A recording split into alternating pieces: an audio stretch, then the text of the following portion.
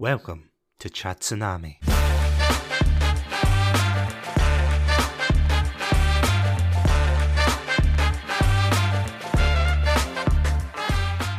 Hello everybody and welcome to another episode of Chat Tsunami. I'm Satsunami and joining me for this swan song of a film is the one, the only, Double O Adam. Adam, welcome back.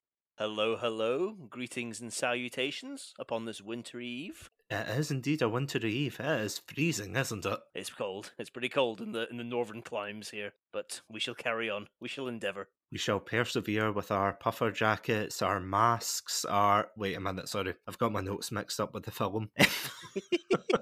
As you could tell by those very, very subtle hints, today we are indeed going to be talking about a very special film. That, of course, being Daniel Craig's very last entry into the series, No Time to Die. And, oh boy, how long has it been since this film was announced compared to when it was actually released? I can't remember, but I think it's maybe just shy of the runtime of the film. Which Oh, that is a low blow, Adam. That is a low blow. It's true. Come on, everybody said it. Did you ever think you'd go and watch a Bond film that was 2 hours and 2 hours and 40 minutes? Oh, I mean, you weren't counting, were you? I was. I sat there with my stopwatch. I missed half the film, but it was worth it. I'll never pass up an opportunity to be pernickety. So today we're reviewing half of No Time to Die.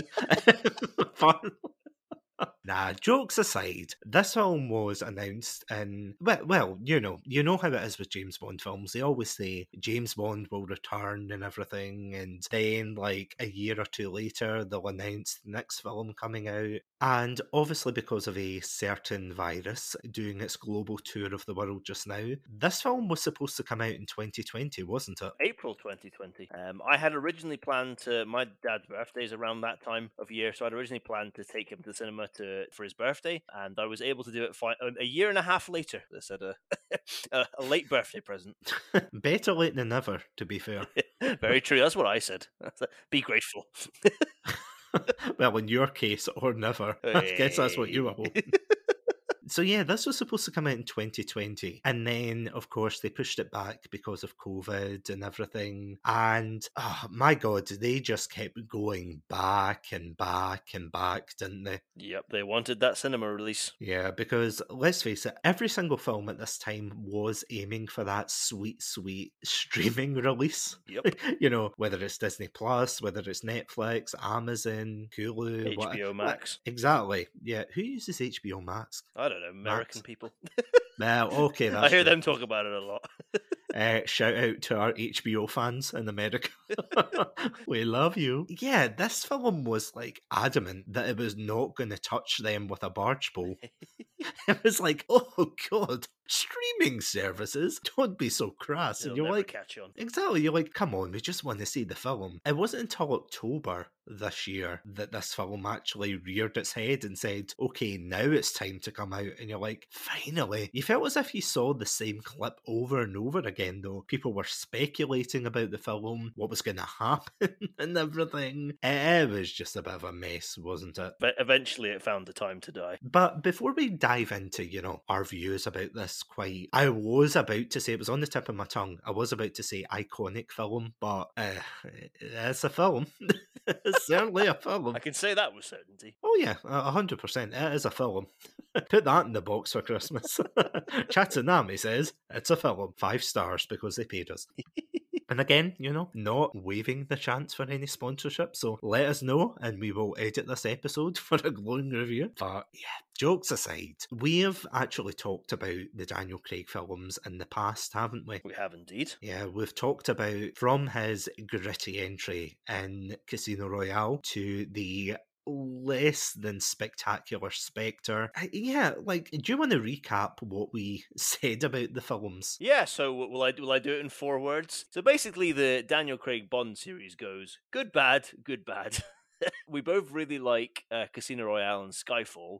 The first and third entries in the film, and we both don't particularly like Quantum of Solace and Spectre, the second and fourth films. So it's been a very mixed bag with Daniel Craig. And I think overall we both said that we overall really like Daniel Craig and his portrayal of Bond, but there's just been some of the films around that have surrounded his character have just been less than stellar. So it's been a proper mixed bag for him, unfortunately. Because as fans of the show will know from past episodes, you and I are also both fans of a particular portrayal of Bond. Mm-hmm. That, of course, being the one, the only, the Timothy Dalton, who brought like a lot more of a serious take on the character. And I think at the time it wasn't well received because Bond at the time was like silly and you know, he had all his gadgets and he was a womanizer and everything. And this kind of more serious take on the character definitely wasn't like a good thing at the time. But I think it's like aged a lot better nowadays. Or maybe I'm just getting more cynical. I don't know what you think, Adam. I think it certainly laid the groundwork for this run of Bond without a question. Like, you know, I don't know if maybe this is a bit hyperbolic, but I don't know if we have Craig's Bond without what Timothy Dalton started off in the late '80s. So like, I don't know. I still think it's a divisive run. You know, it's not everybody's cup of tea because people can be idiots and can't see the true genius of of Timothy Dalton's portrayal. But no, like for some people it's not their bag, and fair enough. But I think certainly it's important. I think you can't understate its importance, certainly to what Bond became. No, absolutely. Because as we said there, Bond really wasn't. I mean, Sean Connery did have his kind of serious moments, but overall it was like quite a goofy series of films, wasn't it? It certainly became. I mean, like the first two, like Dr. No and From Russia with Love, the first of two of Sean Connery's run, are quite serious and like, you know, much more grounded affairs. And then kind of from Goldfinger onwards, for the last four, it took a much more kind of like, I'd say ludicrous. I don't mean that I mean it as a criticism for some of them, but like a more kind of ludicrous, like over the top tone that kind of set the stage for a lot of what was to come, you know, especially into the Moore era. I mean, there's lots of parodies. Like, you don't have to take our word for it. There's like, you know, the parodies of the evil doctor, you know, hellbent on world domination, stroking his cat. There's like the evil super weapons, the lasers going up. Well, you all know the scene. I'm not going to explain it in detail.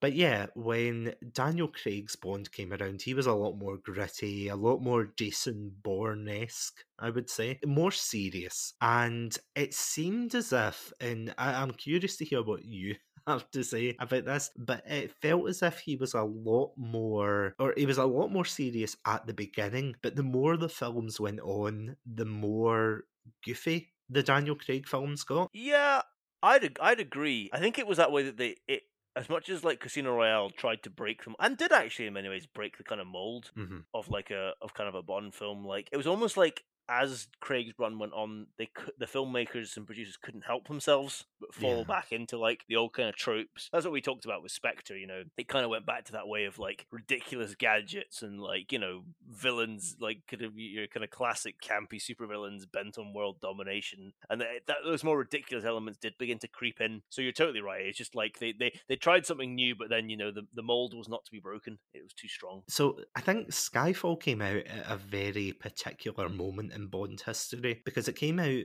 during its 50th anniversary. Is that right in saying? Yeah, it was the 50th anniversary. Because of that, there was like a lot of fan service in it. You know, there was a lot of like, you know, you had the Aston Martin, you had the gadgets coming back. So there was kind of some leeway for that. But when it came to Spectre, they started leaning more into that nostalgia. And personally for me, I felt as if that's kind of where the telltale signs were that they were going down like a slippery slope. For me personally, like I was not excited for No Time to Die when it came out. But before we jump in and, you know, start either praising or, you know, tearing this film apart, basically depending on the budget we're getting for for reviewing this all. Yeah, you know, spoilers, guys, it's nothing. But we're doing this for you guys. When did you see this film first? Yeah, so I saw this film a week or 2 weeks after its release, towards the end of October. I took my dad for his belated birthday trip. Yeah, so not too long after release. I'm actually just trying to remember when I went to see it. It was definitely a couple of weeks after it come out because, and this is going to sound like a really weird reason, but I was actually up in Orkney. In case anyone doesn't know, the islands up in the north of Scotland. Beautiful place, by the way. Terrible Wi-Fi reception, but beautiful place otherwise. Nah, jokes aside, you don't go for the Wi-Fi. But we were driving about, amazing scenery and everything. And in one of the main cities there, that they've got a city called Kirkwall, and in Kirkwall they've got a small cinema which like shows like one film, I think one or two films a day. It's like, one of these deals where it's like a cinema inside of a sports centre inside of a swimming pool. It's like a multi-purpose building essentially. And we went in really excited because we heard that No Time to Die was playing there. We went into this rather unique looking cinema. And yeah, I honestly, I enjoyed the experience. For the film itself, I don't know how much I can extend that to. But you know what? Before we give this film its last rites to die, will we...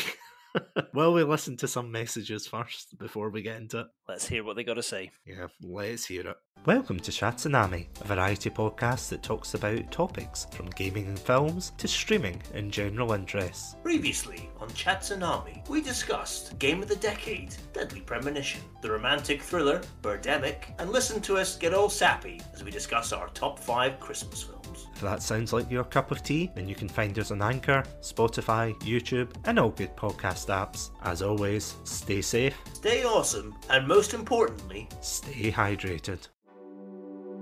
We are Beer and Chill Podcast. Podcast where we review TV shows, games, movies, and whatever else takes our fancy. So what are you waiting for? If you're a cool kid like us, you're gonna listen to the Beer and Chill Podcast. You can get it anywhere from Spotify all the way to your grandmother's radio. My name is Jan. And I'm Craigie C. And we are Beer and Chill.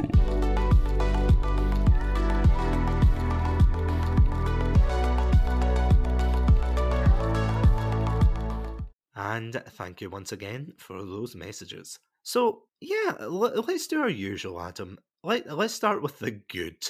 Because, in fact, sorry, before we go on, I want to preface as well that we will be diving into spoiler territory. That's probably comes as no surprise since everybody else has probably dived in, gone for the jugular. Do you want to kick off with some of the good points?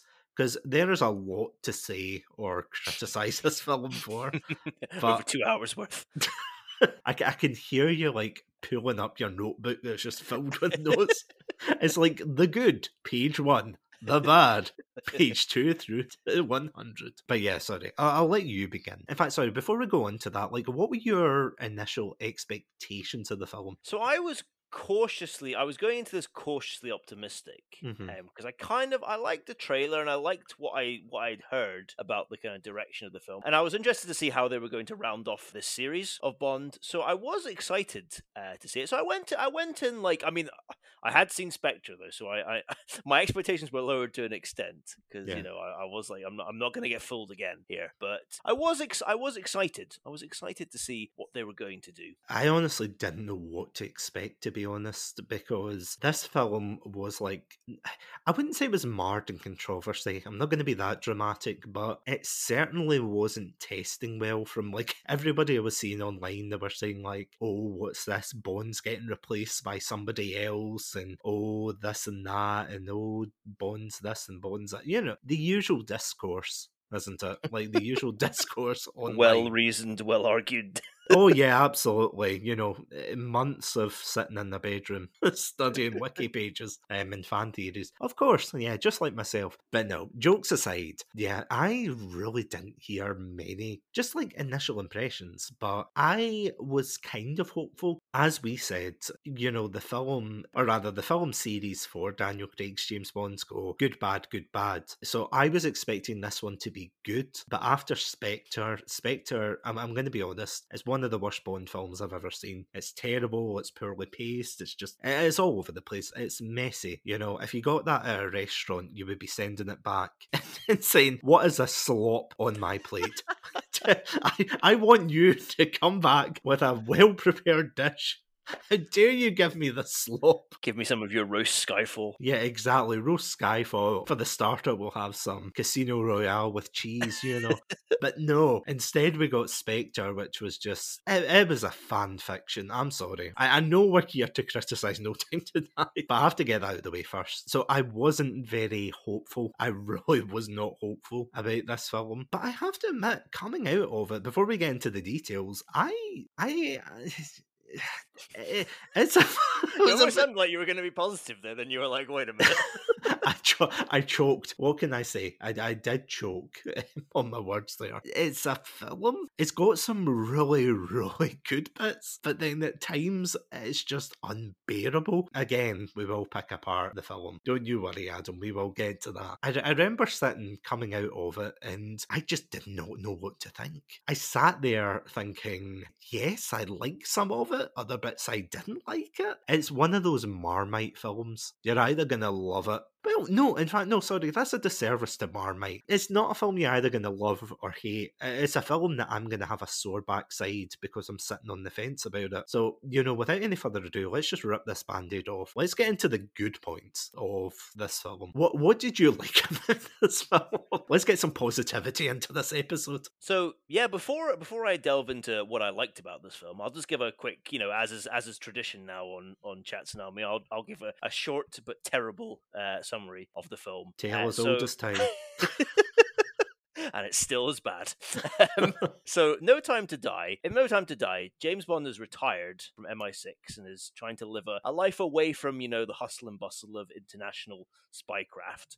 However, he's dragged back into it and he's recruited by the CIA to track down a missing Russian scientist who'd been working with MI6 and who has been kidnapped by a new nefarious villain who has his own plans for world domination and all that. And as Bond is drawn back into his old world of spycraft, he reunites with a lot of old faces, including M, Moneypenny, Q, and also Madeline, who he had been very close with before, but they have suffered what seems to be an irreparable break in their relationship. And so the film is about Bond not only trying to thwart the plot of this new villain, but also to, in a way, reconnect and repair his relationships. Because that's what we want in a James Bond film. The Jeremy Kyle version of James Bond. It was certainly different, I'll give it that. Oh yeah, 100%. But sorry for interrupting there, I just wanted to put that one last jab in before we have to inject some positivity. So, when looking at the good of this film, I'm going to start right at the beginning. I really love the opening to this film. So the film opens, we zoom in on this house, which is isolated by itself. We don't know where, but it's very snowy. And there's a young girl in there and also her alcoholic, pretty much like out of it mother. And not long into this film of this scene of domestic tranquility comes a stranger who is dressed up in Arctic camouflage and wearing this very, very creepy doll mask. And he proceeds to kill the mother and then try and hunt down the girl. And yeah, eventually it looks like he's going to kill her, but he decides not to. And I thought it was really well done. It was really tense. And it was actually a really, really I thought a really excellent villain intro. I think it's one of the best ones I've seen in the Bond film. I don't think they quite paid it off, but still, I think if you're looking at that opening scene in isolation, I thought it was just excellent. Oh no, I totally agree with you 110% on that point. I remember sitting there thinking, don't get me wrong, I don't think the whole intro, like the bit after that's like perfect. So this is something I thought was quite interesting that they did with the intro, because usually, and correct me if I'm wrong, I could be wrong in this, but usually in a James Bond intro, they just have like the one story kind of scene. They never have any flashbacks, they never have any kind of segues or things like that. They always just have the Bond is here doing X, Y, and Z. Then something happens, then the plot commences, and you know, the theme song goes on. For this one, they do start with the villain introduction, which I do agree. The guy looks absolutely terrifying. He's like lumbering through the snow. He's hunting this child, you know, there's like obviously this huge difference between like this helpless girl who, admittedly, she does get a gun. does shoot back. So fair play to her. And then she falls under the ice and he saves her. And that is fantastic. You kind of do expect, though, it is going to be Madeline, though. I'm not going to complain about that because that's like an obvious thing they're setting up. But it's fantastic, I do agree. But then we cut to, it's like later, isn't it? Where I don't know how much time's passed, but like it takes place when Bond is basically on his honeymoon phase with Madeline in, is it Italy? He's in. I think it's Italy. I don't think it actually says, but I think it's Italy. Yeah, there's a real like lack of. I mean, don't get me wrong. Again, this is a nitpick, but there's like a lack of title cards for where they are. Like, I'm quite surprised because if they done that in past films, or am I just remembering? Usually they plaster it all over, like in big letters, like where they're going and where they are. Because I know technically, I don't think they do it in Skyfall. I think they do. Did they? I think that, because I'm sure it comes up saying like Shanghai and stuff and Macau and everything. I'm sure it does. Yeah, but for the old films at least anyway, I'm sure they used to do it or something to kind of like tell you where they were. I mean, again, that's kind of a nitpick, but the one thing I did, and I know we're on the positives, but like I did like the fact that they did reference the past films. I feel as if this is something that they do quite well in the Daniel Craig films. Like, again, they mentioned Vesper, who, that made me angry again because I kept thinking it should have been you in this film. It should have been you and not Madeline. We'll get to that. But yeah, it was a great opening, you know. And then of course our coffin explodes as it does, you know, when in Rome. And then, there's a whole chase scene and basically all of the footage that we've seen a million times in the run up to this for all the advertising. He jumps off the bridge, he rides the motorcycle. But I must admit, they are fantastic stunts. Like, I don't want to be too facetious and say, oh, we've seen them a million times. They're still fantastic. But sorry, continue. Well, that actually leads on quite nicely to something that I thought was a real, for me personally, was a real strength of this film, was the action scenes. Oh, yeah. Because I really enjoyed the action scenes that were in Casino Royale and Skyfall. Yeah. But, like, with Quantum of Solace and especially with Spectre, they just reached a kind of ridiculous level that like kind of irked me. There's one particular scene in Spectre where James Bond and Madeline Swan, his main love interest in Spectre and in No Time to Die, they're in a plane and it ends up like crashing into like a hill and they end up like sliding down this mountain in this plane. And I was like, this is like Roger Moore levels of ridiculous now. But I felt they really scaled it back really effectively in this film, and I thought the action scenes were really well shot and actually had that kind of realism and that kind of punch to them. There's one in particular, it's probably about midway through the film, maybe just after the midway point, where Bond travels to Norway to basically find Madeline, and he also discovers at this point that Madeline has a daughter. He knows that like the villain is coming after them, so he gets them both and he takes them away from the house, but they get chased down basically, and then they end up like their car ends up crashing in this like forest in Norway, and it's really misty and it's really atmospheric, and I thought that scene was absolutely excellent because it becomes this like game of cat and mouse basically, where like Bond has to like stalk through the forest, like trying to track down. There's like 3 like Land Rovers, like a bike, a helicopter, like all tracking him and stuff, and he needs to like take them out. And I thought that was just excellently done. It almost had this like Jurassic Park feel to it, as weird as that sounds to say. Mm-hmm. But like there's a bit where Bond is running with Madeline, he's carrying the girl, and all you can hear is this like roaring and this revving of engines in the background. And I was like, it gave me such like Jurassic Park vibes and everything, just from like, because it sounded like dinosaurs. I just thought it was excellent, and I thought it was really, really well done. So honestly, like I was so impressed with the action. There's not as much action in this film. I think again it's a result of it being such a long runtime. But there's probably it feels like there's less action in this film than in other Bond entries. But I thought when it was there, I thought it was really, really well done. I agree. I think the action was definitely a highlight of this film, and it kind of just like leading on from that, because of course you can't have action without the actors themselves. I actually have to admit, I really liked Daniel Craig in this one. I don't know whether this is because, you know, it's his last film and he's just like, screw it. You know, I don't think it was perfect, but I feel as if he was a lot more relaxed in this one, if that makes any sense. Like, he had a little bit, like, I'm not saying he's perfect, but he had a little bit more charisma and just like, oh, I don't care kind of thing. What did you think of him in this one? Yeah, like he didn't seem as bored. Like, to me, he looked bored Inspector, and he looked like he just didn't want to be there. And as you said, I don't know whether this is a result of being the last one, but he did look more engaged and more, and that certainly elevates his performance. I don't really know how I feel about his performance, I have to admit. It doesn't really fall into the good or bad for me. It falls in that way of like, I thought it was solid. Like, I think he's done better. I think his portrayals in Skyfall and Casino Royale are a lot better, but I didn't feel it was bad by any stretch, and I thought he played his part effectively. So I think I know there's one particular character that you very much liked in this film, and I think I don't know the actor's name, I have to admit, but I thought she did excellently. But I'll let you talk about her. Is this Ana de Armas? That's the you're one. talking Yeah, about? that's the one I was going Yeah. for her name. Yeah, I honestly thought you were talking about Madeline Swan's character there, and I was about to throw down. Just stop record. Stop it right now. Remember, we're being positive here. We're being positive. Okay. Sorry, I just got the meditation app yesterday. I'm still working through it. Serenity now. I'm only on stage 1. Pay for the subscription, okay?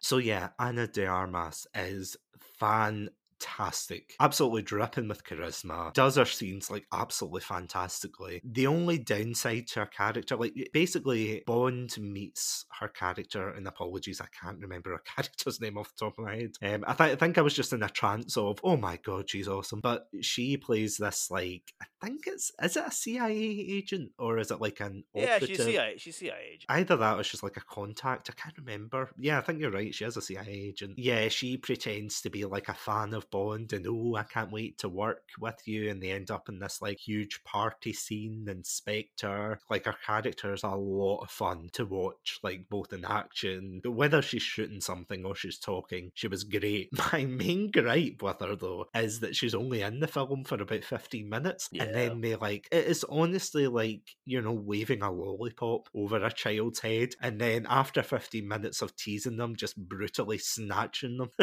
Brutally snatching it out of the hands and going, no, you've touched the lollipop. That's it. You can't get any more. It's like, but we didn't even get to, see her in action elsewhere. It's like, no. You're not allowed this character anymore. And it's just such a shame because she did such a fantastic job. I honestly thought she was one of the strongest points in this film. And by extension as well, while we're on the topic of the CIA, I did like Felix's return. Yeah, it was good to see him back. Yeah, it was quite nice, seeing him return for the good old days of Quantum. But no, jokes aside, it was nice seeing his character again, even though he was short-lived as well, both figuratively and literally, because we get that typical fake-out scene where it's like, oh, the good guy who's with him turns out to be a bad guy. And there's so many examples of that. It gets tiring, but I'm getting ahead of myself here. I'm trying to think who else. I liked the new 007, I have to say. Yeah, she was good. Like, I have to admit, there was a lot of, obviously, controversy about the character because everybody thought that she was there to replace Bond. The way people were acting, like, I'll just touch on this quickly, but the way people were acting, it was as if she was gonna, like, undergo some metamorphosis into, like, James Bond, and it's like, no, 007's the title of the job. It's not the title of the person. He wasn't born James Bond 007, like,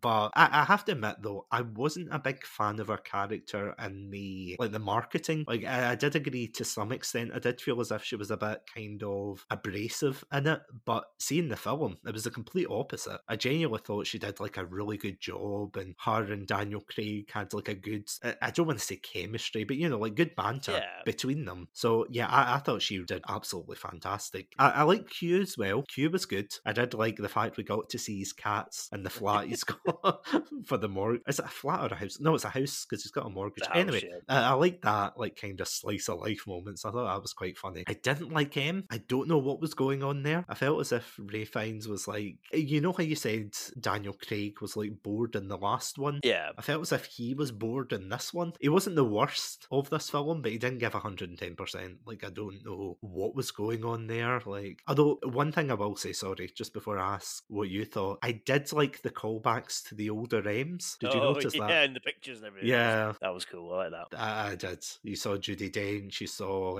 Bernard Lee, is it? Yeah, that's the one. Yeah. It's so good. I thought that was a lovely callback because I have to admit, I'm getting sick of seeing the Aston Martin. If I have to see the Aston Martin one more time, I think I'm going to scream because it's like, oh, look, it's the Aston Martin. Although, to be fair, he did drive off in the Aston Martin. So, you know what? perfectly fine. Perfectly fine. Like that's serviceable enough. Yeah, but is there any other characters you thought were good? I did like the Russian scientist because he gave me like GoldenEye. He gave me a Boris from GoldenEye Yeah, like vibes. same. I was waiting for that. I'm invincible. I'm kind of gutted he didn't say that or something words to that effect. But he was kind of fun for what he was. I agree with you. The actor who plays in New 007, her name is Lashana Lynch. I thought she was really good. Yeah, it was good to see. It was good to see Moneypenny and Q back again. I thought they did well. Nice to see Felix with it. Yeah, with the you're right in the like, and I think it's. I don't really think it's. I'm not going to lay this at Ralph Fine or Ray.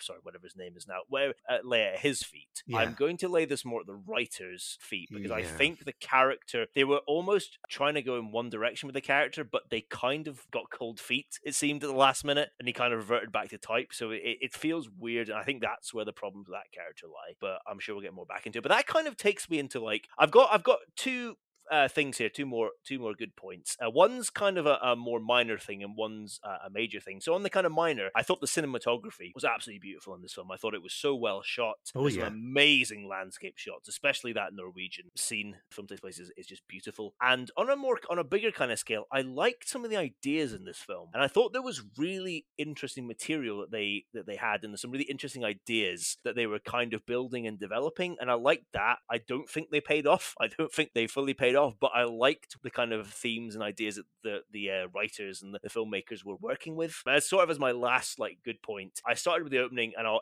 end with the ending. I liked the ending. Like I thought it was a very brave decision they made, but I think it was the right one. I don't know if you want to go into the ending now or if you want to save that for later on, but I'll say I liked it. Yeah, I won't like go into the specifics because should we save it till the end? We'll save it for the end. It feels fitting. I genuinely don't know how to feel about it. What I will say, kind of relating to the ending, I liked the callbacks to On Her Majesty's Secret Service, because I'm one of those weirdos that I have to admit, I watched it, and it's not the best Bond film by a long shot, but I actually didn't mind it. I liked the ideas in it. It's in my top 5. I think it's amazing. I mean, okay, fine. I can take the facade off now. It's one of the best. I'm like, oh, thank God. You're in good company here. It's like, finally, there's another. Or is this like a trap? We're just like, we got another one. No. We found him. Because I do love the ideas of On Her Majesty's Secret Service. Like, I think there's some silly ideas in that one. Like, is that the one with the hypnotized woman in it? That's the one. And the one where he wears a kilt? Right, okay. That's the same one. Okay, there's some silly moments. Some stuff of its time. Yes, absolutely. But one of the things that I really appreciate is the fact that it gives Bond this vulnerability where he actually does find love for the first time, really. Well, not the first time, but like it probably was the first time during that period of James Bond's character. Because let's face it, Sean Connery was just a womanizer at best. And at worst, something a lot worse. But yeah, let's not get into that. Yeah, the idea was that Bond On Her Majesty's Secret Service finally finds love, he marries and everything, and he says that iconic line, we've got all the time in the world, which honestly, it's still like, it still makes me kind of emotional, because I think it's such like a poignant line. Spoilers for the film. Just in case you haven't seen it, like pause the episode, go watch it and come back if you don't want to be spoiled. But basically what happens is I think it's a Spectre agent, isn't it? Or just it's Blofeld. It's Blofeld and his like was it Blofeld himself? Yep. He's got his neck brace on and everything. He's driving the car. Oh, wow. I didn't know. Yep. But yeah, it's like they shoot into the car, and of course Bond survives because, he's the star of the show. And yeah, his wife gets like gunned down and killed. And that's how the film ends. It's brutal. You think some of these like Daniel Craig ones are brutal. Oof. That is like the ending as the credits play out. And that's what happens at the very beginning of this film. The very beginning, they say, we have all the time in the world. Like, something's going to happen. Something is gonna happen. I just know it. I feel it in my fingers. I feel it in my toes. But Christmas isn't around me. It's death. That's what's around me. Death. And I was like, oh God, who's gonna die in this? Anyway, I like the callbacks to it. I'm gonna say I would have liked it if it had a slightly different outcome, but I'm gonna save that because I know exactly the outcome you want. Sorry to laugh. interject there, but I know exactly the outcome that you wanted to happen.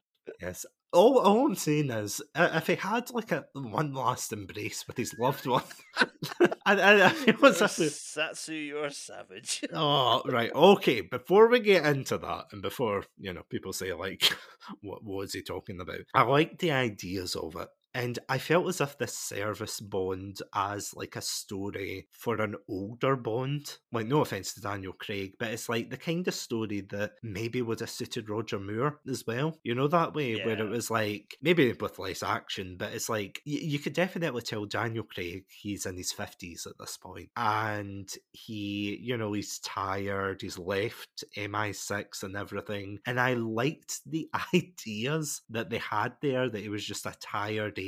He still had it, but he was just a tired, weary agent. He didn't want to keep going, like he had so many regrets and things. I thought that was really well done. And like you said, I'm going to borrow your phrase, I didn't feel as if it paid off at the end. But with that, should we go into the negatives of this film? Let's do it. I just want to say, kind of as I alluded to before, I think the tone of this film feels absolutely bizarre. As I said before, the Daniel Craig films have always been quite darker and grittier than some of the previous entries. For goodness sake, in GoldenEye, he had the magnetic watch. I'm just trying to think of any like pre-Daniel Craig one. You had the car keys that blew up in the Timothy Dalton. Even the Timothy Dalton one had kind of some sillier gadgets, but you had Roger Moore putting a helium pellet into somebody's mouth to blow them up in Live and Let Die. Oh god, I hate that film.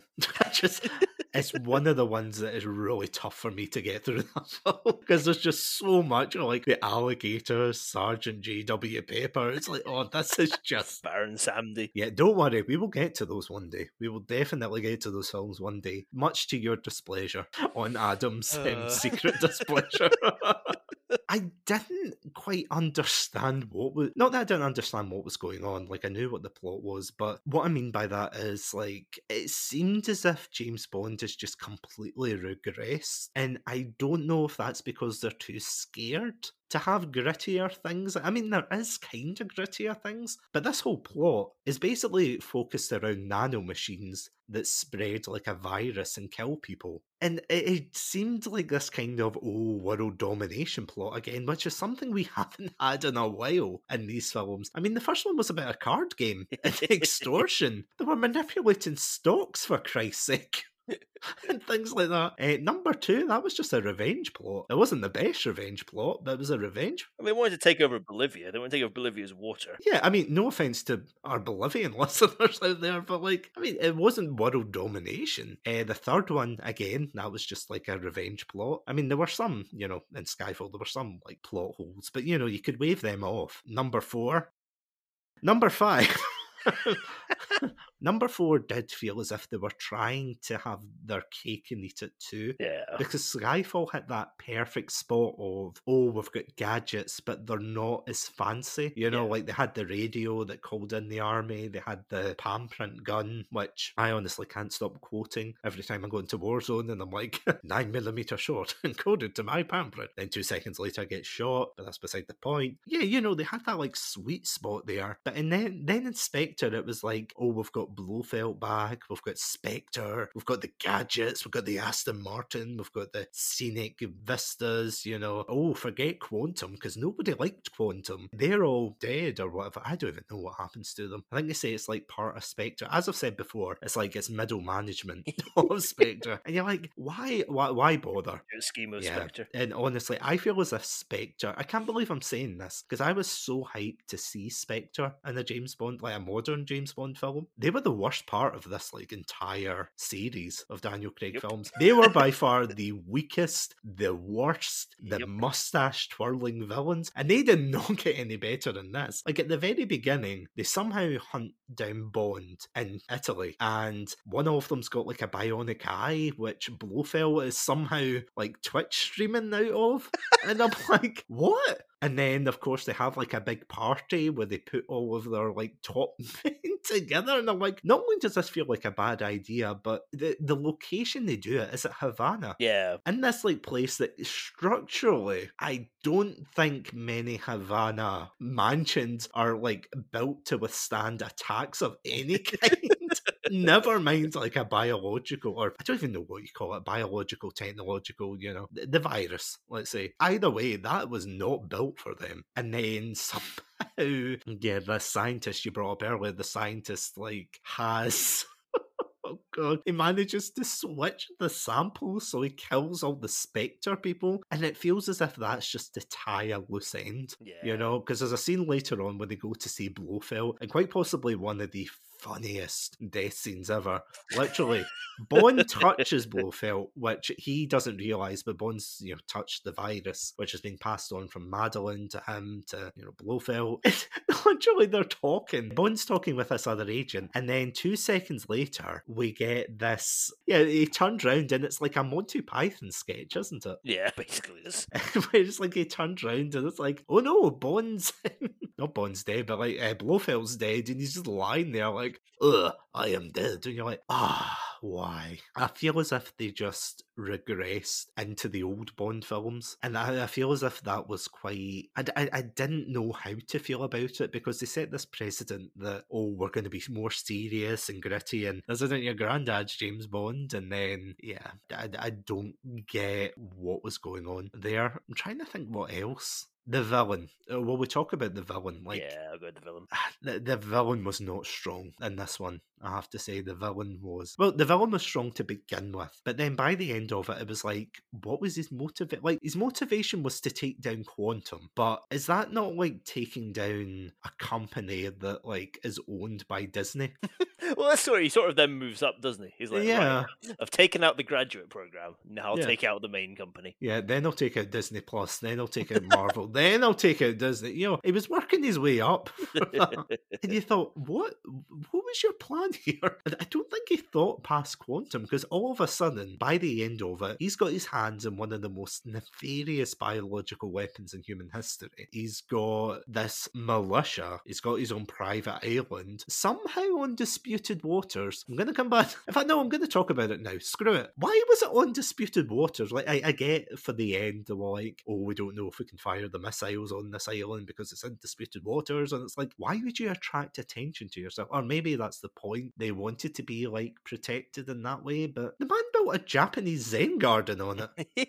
Did nobody from like the Russian or Chinese Secret Service look at this and go, yeah, this is a bit suspect? Why is he building? Why has he got crates? Or, did no one attract attention? Oh, yeah. I thought he was wasted potential, essentially. I thought his potential in it was wasted. Before I go on about my major gripe about the film, I'm going to pass it back to you. Is there anything you thought? Yeah, I'll just like echo a lot of the sentiments you said. Like, yeah, the villain's wasted. Like, it's a waste of Rami Malek, who plays the villain. Like, his talents are wasted in this film. And it's a real shame for having such a strong intro. He is just like by the end, it's just like stock supervillain who wants to take over the world with whatever MacGuffin he has, nanobots. But yes, and especially since like that opening is basically he arrives with this gun and this creepy mask, and it's like it's a really striking thing. He then just revolves into like, oh, we're gonna talk about we're gonna have talking philosophical but menacing themes while I use poison.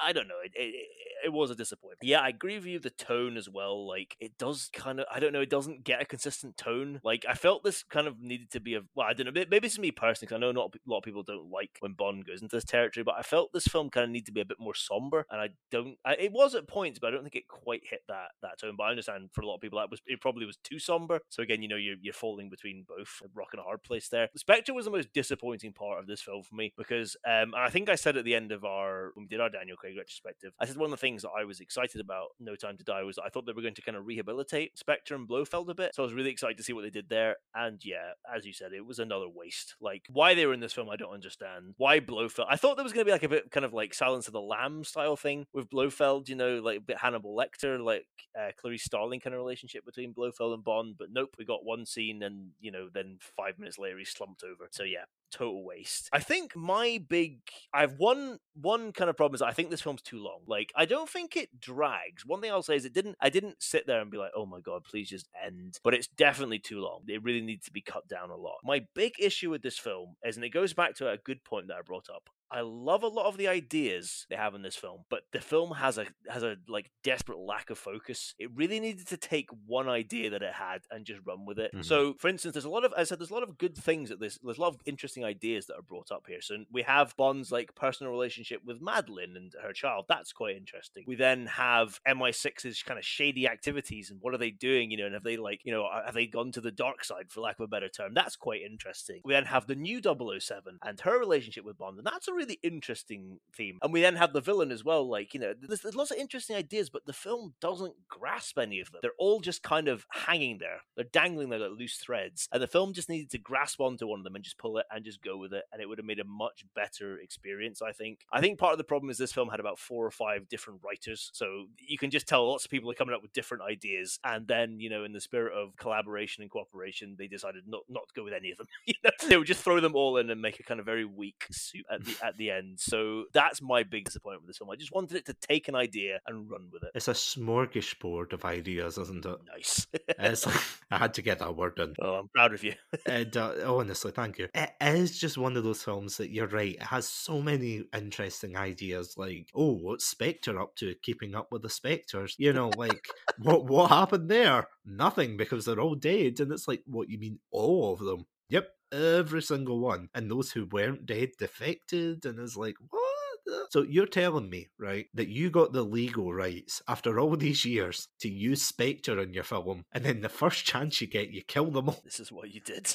This isn't Clondatu. This isn't, you know, you don't just say like the only good Spectre's a dead one and then be done with it. What would they like? This isn't something I usually say, and maybe I'm being a bit too critical, but what were they thinking? Because I don't know why then they included Spectre again, and you see the whole thing that he was live streaming from his cell through like a bionic eye or something. I don't get that. I feel as if that's something that MI6 would have had a grasp on. I can't actually remember how. Was it his bionic eye that he was wearing? It gave me flashbacks to that game GoldenEye Rogue Agent. Yeah. Where the main character's a bionic eye. I was like, man, maybe there was a fan of that in there who was like, I've always wanted to include a bionic eye. James Bond, and now's my chance, damn it. But that's the thing though, and especially like maybe to go in like a semi-serious point here, but especially in this day and age, of course, we're living in, you know, a global pandemic. And I think obviously this film was made after the fact. You know, it wasn't made like during COVID. I think it was made like long before. Yeah. So the idea of having like, you know, a pandemic and everything going through the film, I get that maybe they thought it was quite sensitive as well. I don't know how true that is, but considering, you know, that plot point, I do agree. It did feel as if they were quite cheery about it, I want to say. You know, it was like, oh, we gotta stop this virus, am I right, kids? You know, and you're like, huh. There's a lot of quipping going on in this film, you know, especially like with, because that's another thing. It's like Bond like goes to M and he's saying things like, you know, you should have closed Project Hermes or Hercules or Heracles, they call it, sorry, isn't it? Project Heracles, you should have closed that ages ago. And it's like, okay, right, so what is it? And it turns out it's like a biological weapon that targets like specific people, and you're like, then they find out that it mutates. If you touch someone else, it spreads to them. It doesn't kill them, but it'll kill someone related. It gets a little bit kerfuffly, let's just say. But like, you think if they knew that in the lab, like, why would you continue this? They're like, oh, it's a precise weapon. And then later you find out in the film that all the people who went to visit the Spectre people at the funeral also died. And you're like, huh. So a lot of those people might be like running about with that virus then? It felt as if it was tonally inconsistent, because it's like that guy, you know, Boris 2.0. Yeah. And I'm not meaning that to be offensive. Like, I genuinely, like, that's what he feels like. And I do agree. I thought it was disappointing they didn't say, I am invincible. I was waiting for it. I was like, come on, say the line. Like, see, at the very beginning, you get him obviously not, like, getting along with his colleagues. But then 2 seconds later, they get, like, shot in the face right in front of him. Can I say that? Yeah. Can I actually go into that bit? Because I think you're totally right. It totally, like, that scene completely encapsulates the weird tonal elements of that, because his co-workers, one of them is played by quite a famous British comedian called Hugh Dennis, who people might know from things like Outnumbered, Mock the Week, and he's in it. And then it's like, oh, that's funny, Hugh Dennis is here. And then there's a bit of quipping going on. And you're like, ha, Hugh Dennis, that's funny. And then we fast forward 5 minutes later, and Hugh Dennis is shot in the face. And it's like, it's so tonally like, wow. Like, you know, it just encapsulates everything, like how uneven this film is. Because there's like another scene later on, and again, this is a heavy topic, which I feel as if it does dip its toes into the heavy topics, and then it pulls it right out again, as if, oh no, too controversial. Yeah, there's a scene later on where he's talking with Lashana Lynch's character, and it is just bizarre. It's like he's going on trying to, like, I don't know, he's obviously going to be taken in alive, because throughout the film he's always like jumping from person to person. He's like the hot potato of this film. With Lynch's character, he's like standing there, and then he does this weird thing saying, I can modify the virus so that it doesn't affect your race or something like that. And it's like, whoa, what? We're going into genocide now. What is that? Obviously that's a very heavy topic for a James Bond film. Spectre just wanted to take over the world and, like, I don't know, hire Russian women with blades in their shoes. You know, they didn't want... well, maybe they did. I don't know. I don't know with Spectre in this film. This isn't your granddaddy, Spectre.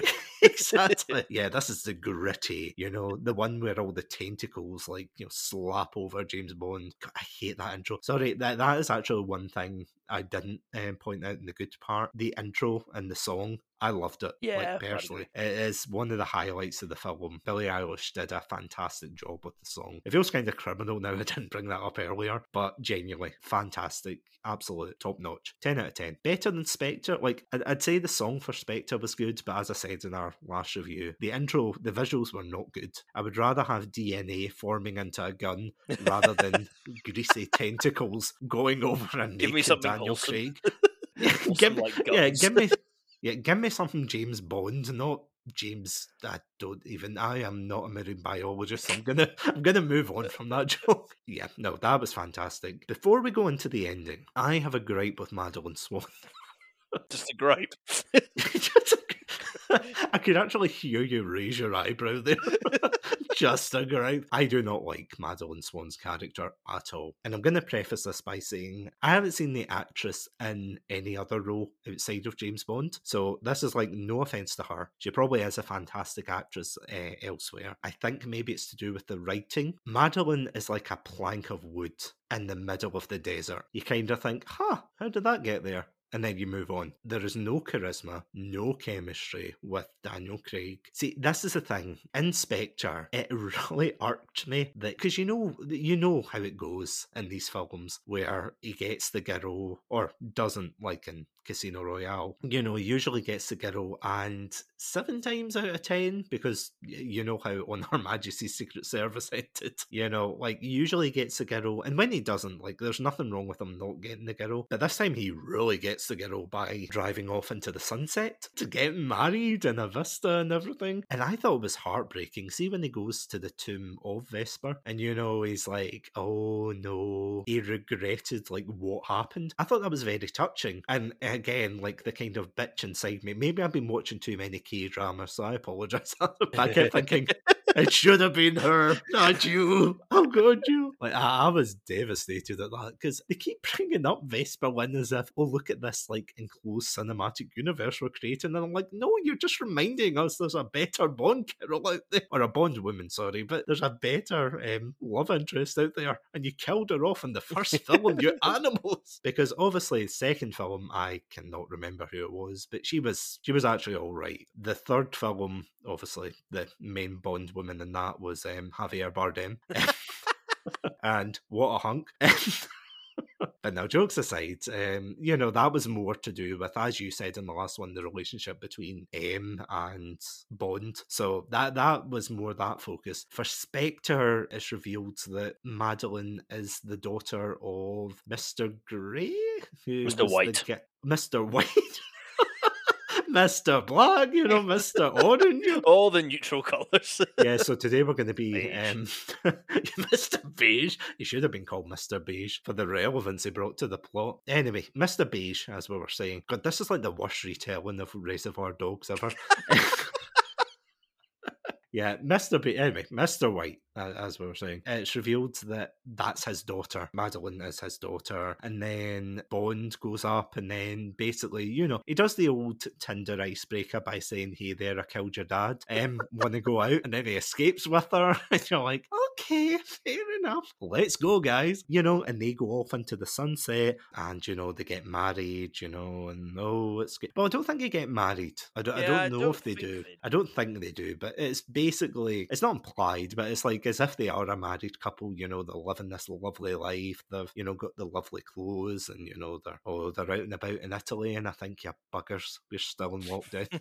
Well, we're not now, but, back then, we were. She's okay at the beginning, kind of, she's bearable. Something that annoys me is two of the big twists. One, that she's pregnant, and I honestly felt as if this was like a rom-com. So, in every rom-com that there's always that twist where it's like halfway through the film, it's revealed that like the woman or the man, whoever, misunderstands like their love interest's like meaning for something. Yeah. So throughout the entire beginning, she keeps saying, Bond, I have to tell you something. And he's like getting shot. He got blown up. He jumped off a bridge. He's got tinnitus, probably, after exploding, so he can't hear, which I have to admit, that was a nice touch. Just props to the audio people for this film. Fantastic work. He motorcycles up I don't even know what that was, but he motorcycles up. Anyway, does an amazing stunt. He's getting shot and everything, and she keeps repeating the line, Bond, I have to tell you something, which apparently was, I'm pregnant. That would have saved a good 5 years of not talking to one another. Can I just say? And it felt like a rom-com. I was like, this is the greatest rom-com ever. Because I thought, why didn't she say, 2 words, I'm pregnant. That's it. Oh, it's all you have to say. But no, she continued the charade. Because that's the thing, though. He thinks that she's like, part of Spectre or Quantum or still. They're getting shot at, so it's safe to, assume that that's what he's thinking. And, she just plays into that, and you're like, and I get that's probably for the plot and everything, but in hindsight, it's just dumb. It's really dumb. And what makes it more criminal, and again, I've been fanboying over Ana de Armas there, but it's the fact she is so charismatic in comparison to Madeline, that when you see Madeline, it's like, instead of going to like a sweetie shop, you take a wrong turn and you end up in a B&Q. Like you end up in a hardware shop where you're like, I wanted ice cream. Instead, I'm getting more planks of wood.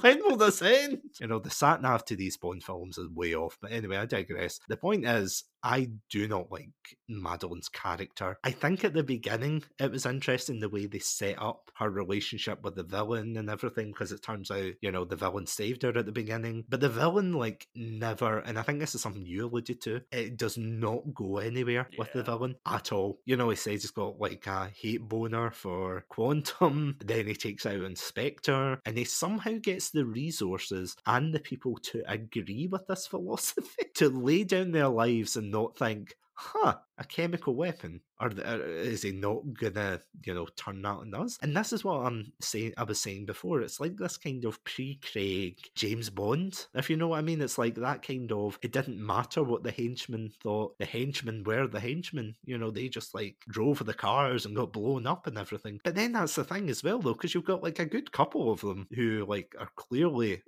independent thinkers, and yet somehow they still get killed off in brutal ways. But I did not like her character, and the reveal that Bond and her had a child, like, what did you think of this? Personally, I didn't hate the idea, because I thought this was a good film in terms of exploring an older Bond, but I did not like, see if it was, and this is going to sound terrible, but see if it was with any other love interest, anyone, I would take Christmas Jones or whatever her name is. I would take Dr. Goodhead, the celloist, Dr. Goodhead. I would take her. Pussy Galore, anybody else, anybody. Yeah, it was Madeline that he had to settle down with. And I just think her character's she is the least interesting part of this whole series. As I said, like, considering we've got Lashana Lynch, we've got Anna de Armas in this film, both like women in Moneypenny, who our actor's name is escaping me just now. Naomi Harris? Naomi Harris, that's it, thank you. Yeah, Naomi Harris. I knew it began with Naomi something. I was like, what is it? But yeah, you know, you've got all these like really great actresses, and you know, they're, as I said, dripping with charisma and everything. Really so much fun to watch. And then you've got Madeline, and Madeline is just like, oh, you don't know the secrets that I hold, and you're like, gonna just spit them out then? Because time is of the essence here. Gonna chop, not Madison, sorry, I'm thinking of Heavy Rain. Madeline, chop, Madeline. But what did you think? I liked it in principle, but again, it's that thing of like, it's a good idea, but it's just not fleshed out enough. It's just added into the mix, you know. It's just like, oh, here we go, he's got a child. Like, that should have been like a whole central thing in itself, and it felt like just another strand, you know, this film was dangling around. So like, again, I love it in principle, but yeah, it's just not executed well. And that's really the flaw, the big like flaw of this film. I think it just doesn't execute. Again, I like the idea of it because it feels like it is like a Bond at the last end of his tenure. Yeah. Where he's like settling down and he wants like a more quiet, relaxed life and things compared to what he's been through, you know. That would be good, but the fact he's like the center of everything in this, but with the exception of the villain, who again, he's just not well fleshed out at all. But it's just the fact that I don't know. I don't know what to think, and I think that's the problem. There's no, like, as we alluded to before, there's no definitive stances on this film, especially with their plot lines. It's like either, you know, oh, we're going to be wacky here, or oh, we're going to be this or that. You know, there's no middle ground. Or no, sorry, there is a middle ground. That's the problem. It's like there's no like either this or that. It's the yeah, maybe. But that's what I struggle with the most, I think. They didn't commit enough to certain aspects. But before we get on to the ending, can we touch on the villain? Like, I'm curious to hear your opinion, because sorry, that was just a bitter diatribe. Yeah, like, as I said before, like, I think the villain is just disappointing. He's just there for the sake of there being, like, you know, a main villain. Like, he doesn't add anything to the film. Outside of he has a fantastic intro, and then it goes nowhere. It just rapidly, like, dissolves into, I want to take over the world with, as I said, like, whatever MacGuffin I have this week. Oh, it's nanobots. And yeah, there's just nothing, there's nothing to him. And I don't know, like, Rami Malek is a really good actor, but again, he's just got nothing to work with here. He gives a certain creepy, like, quality to the villain, but he's just such a generic milquetoast villain that even when he's threatening a child's life, like, I really couldn't get that interested and worked up, because especially like since he lets the child go the minute the child bites him, and he's like, all right, well, you can bugger off then now. It's just like, that was a stupid move. But anyway, like, yeah, I don't know. I there for the sake of there being a villain is what it felt like. It does seem like the mustache twirling villains of the old days, doesn't it? Yeah, it's a callback to that. Almost reminds me of, like, do you remember Moonraker? No, how could I forget? Where literally it was just a guy who was like, I want a space.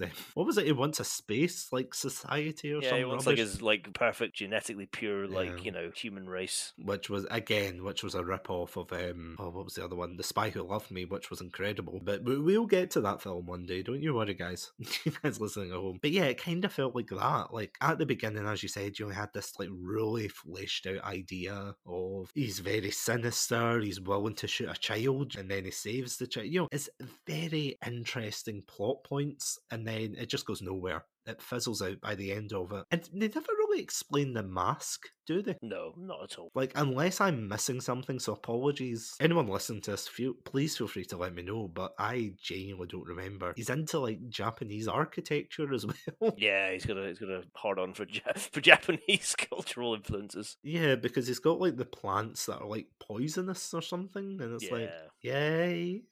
And that's it. I don't know why. I genuinely. No time to ask why. That should have been the title of this film. Love it. Because there's a lot where you're just like, I don't know why this is happening. It's like, please, put me out of my misery. I don't get it. It just seems like a bit of a waste. But do you know what else is a waste? Oh, what? was about to say the ending of that. No, I'm I was kidding. about to say Madeline. Yeah, well, yeah, the romance with Madeline is a waste. Yeah. Let's talk about the ending, because you said earlier you really liked the ending. So, for any listeners out there, please feel free to cover your ears if you don't want the end of this to be spoiled. In the ending, Bond, of course, goes head to head with the main villain, toe to toe, mano a mano, and then Malik, he ends up crushing like this gem, isn't it? That's filled with nanobots Yeah, and blood and weird things. crystal type thing. Yeah, and then he touches Bond, and it turns out it's like the biological warfare equivalent of cooties. It's like, because he's touched it, he touches Bond, so Bond's got it, which means that if he touches Madeline, then Madeline's gonna die, and so is their child or something. And I think the implication was, if he goes through life and touches other people, and then one day there could be a possibility that they touch, Madeline, and then she dies or something, or the daughter dies or something, which I'm kind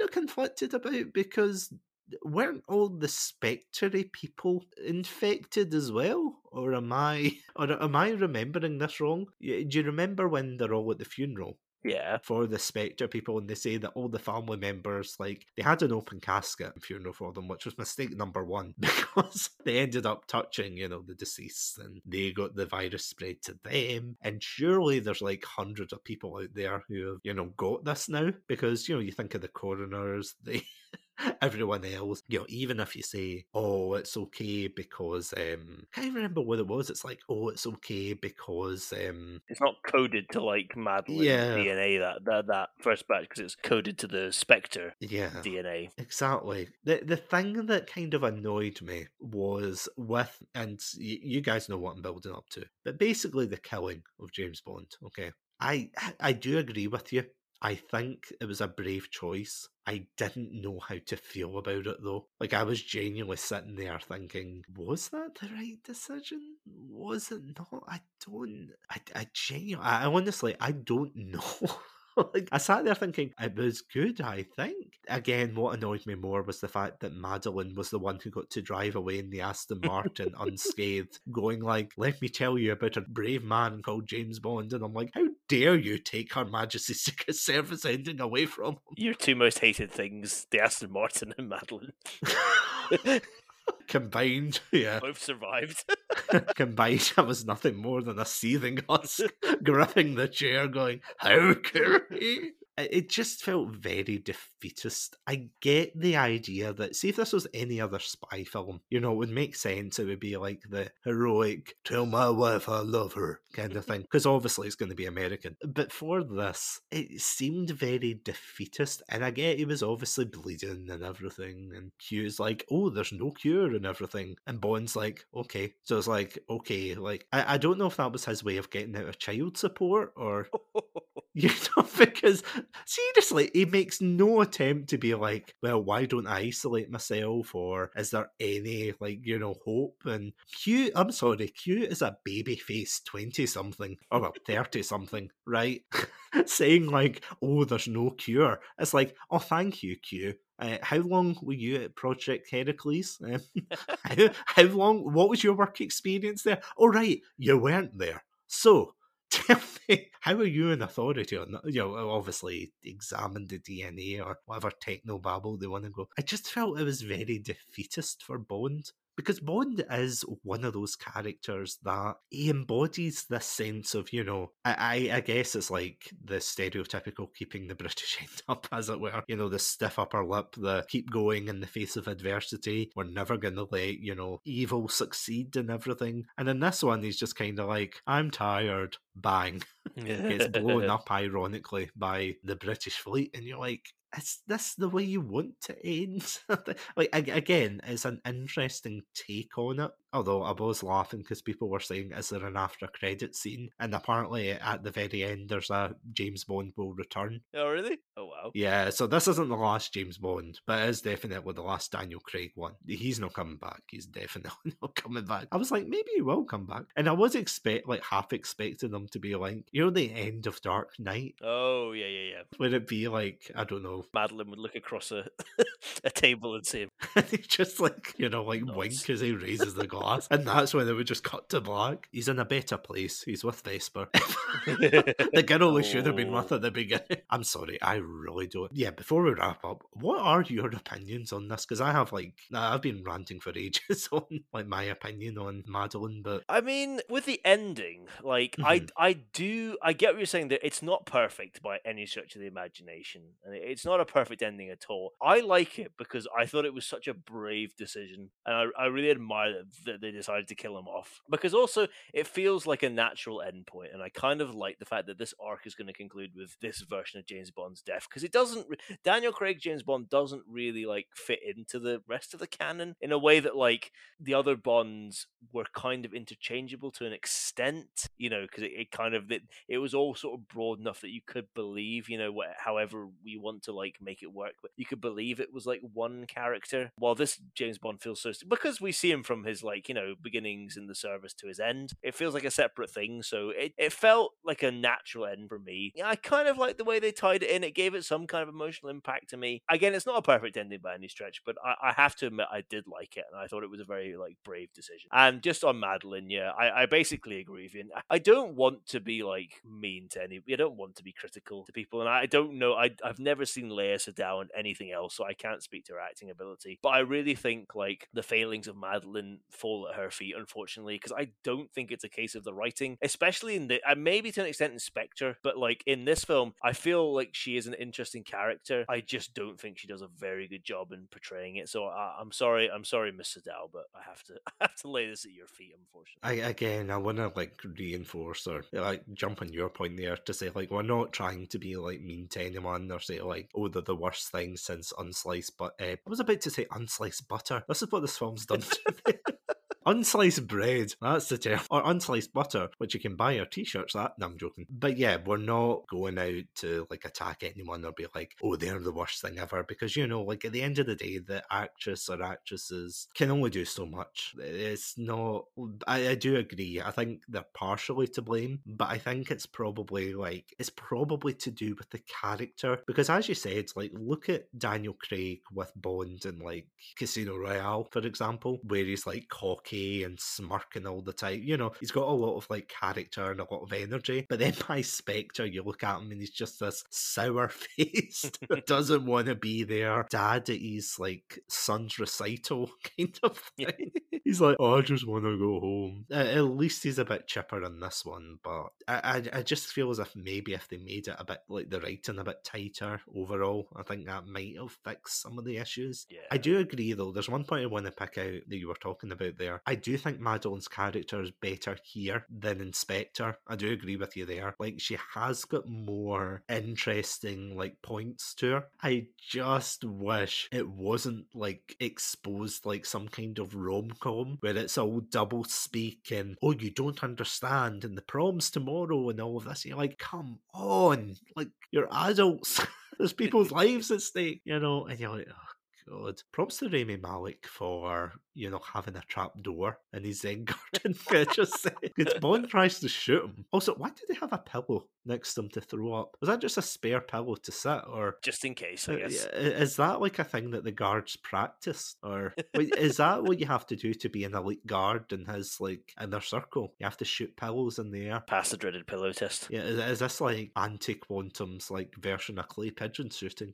Or I don't know. Just seemed like a very bizarre scene. Although one other scene, before we finish off, one other scene I did want to point out was the tea set in the aircraft. Oh, I will admit that did make me chuckle. Like, although this film was goofy, I did like that. I thought that was quite funny. Yeah, are there any kind of final thoughts from yourself about this film? I would sum this film up by saying I don't love it, but I don't hate it. I think it's solid. I think it's average. And so for me, like, sliding it into, like, the whole canon of the Daniel Craig James Bond arc, it's in the middle for me. It's number 3. It's nowhere near as good for me as Casino Royale or Skyfall, but I do think it is better than both Quantum of Solace and Spectre. So I think an admirable attempt to round off a series with a lot of interesting ideas and some great action set pieces, but just a serious lack of focus, an underwhelming villain, and too long length, and just, like, an inconsistent tone kind of really detract from it. I agree with that as well.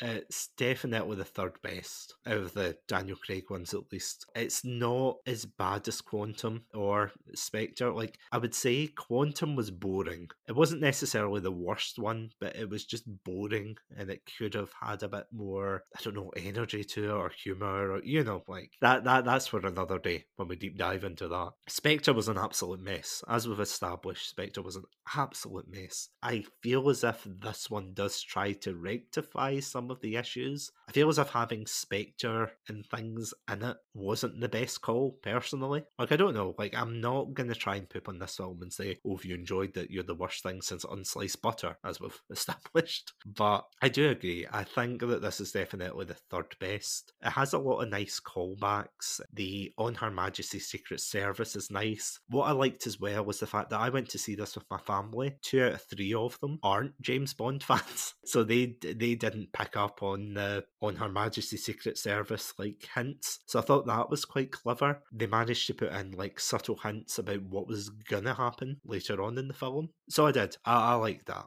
I have to say, I thought that was really well done. It is a somber film. I would still recommend people go see it because despite its failings, like, it's not a boring film. Would you say you were ever bored in this film, Adam? No, I would. I mean, there was a couple of points maybe where I was a little bored because I do think this film is too long, but this was nowhere near like Spectre levels. Like, I didn't sit through this film bored like I did with Spectre. So yeah, I would say it's not a boring film by any stretch. So I would definitely recommend it. Or I would recommend seeing it at least to round off the Daniel Craig series, because it's definitely not the best of them, but it's by far not the worst. If you want to punish yourself that badly, go watch Spectre. Try and find a director's cut if that exists. I doubt it. I doubt anybody would be looking for that, but yeah, it's quite an interesting, and again, I'm throwing the puns into me, but it is an interesting swan song to Daniel Craig's run. Did you actually expect they would have pulled anything like that off? Like, as in, like, just killing him off? Yeah. I wouldn't have. I mean, I did wonder, but I honestly didn't think they would. Yeah. To be honest. So that was a big surprise. Yeah, no, I'm the same. Like, I'm not going to pretend I'm one of these people like, oh, well, actually, if you watch Spectre, no, not at all. Because you don't expect them to kill off their title character. So that was a bit jarring, but yeah, go see it, really. That's all I can say. If you're in Orkney, go see it. Shout out to Kirkwall, awesome city, or awesome place. I don't know if does it count as a city? I would say more of a town. More of a town. City maybe up that part. It's more of a town, I think, anywhere else. Yeah. See, this is how bad the film is. I'm talking about the technicalities of Orkney. Yeah, probably more of a town, but yeah, I apologise to our Orkney fan base. We love you. Yeah, Adam, thank you so much for joining me in this No Time to Die discussion. My pleasure. It was nice to round it off. It was nice. We did talk about it when we finished off doing our Daniel Craig retrospective. We're like, oh, we'll have to review No Time to Die when we both get a chance to watch it. So I'm glad that we're able to do it. So next week we're going to be reviewing Call of Duty Vanguard, which was another one we've yet to touch on.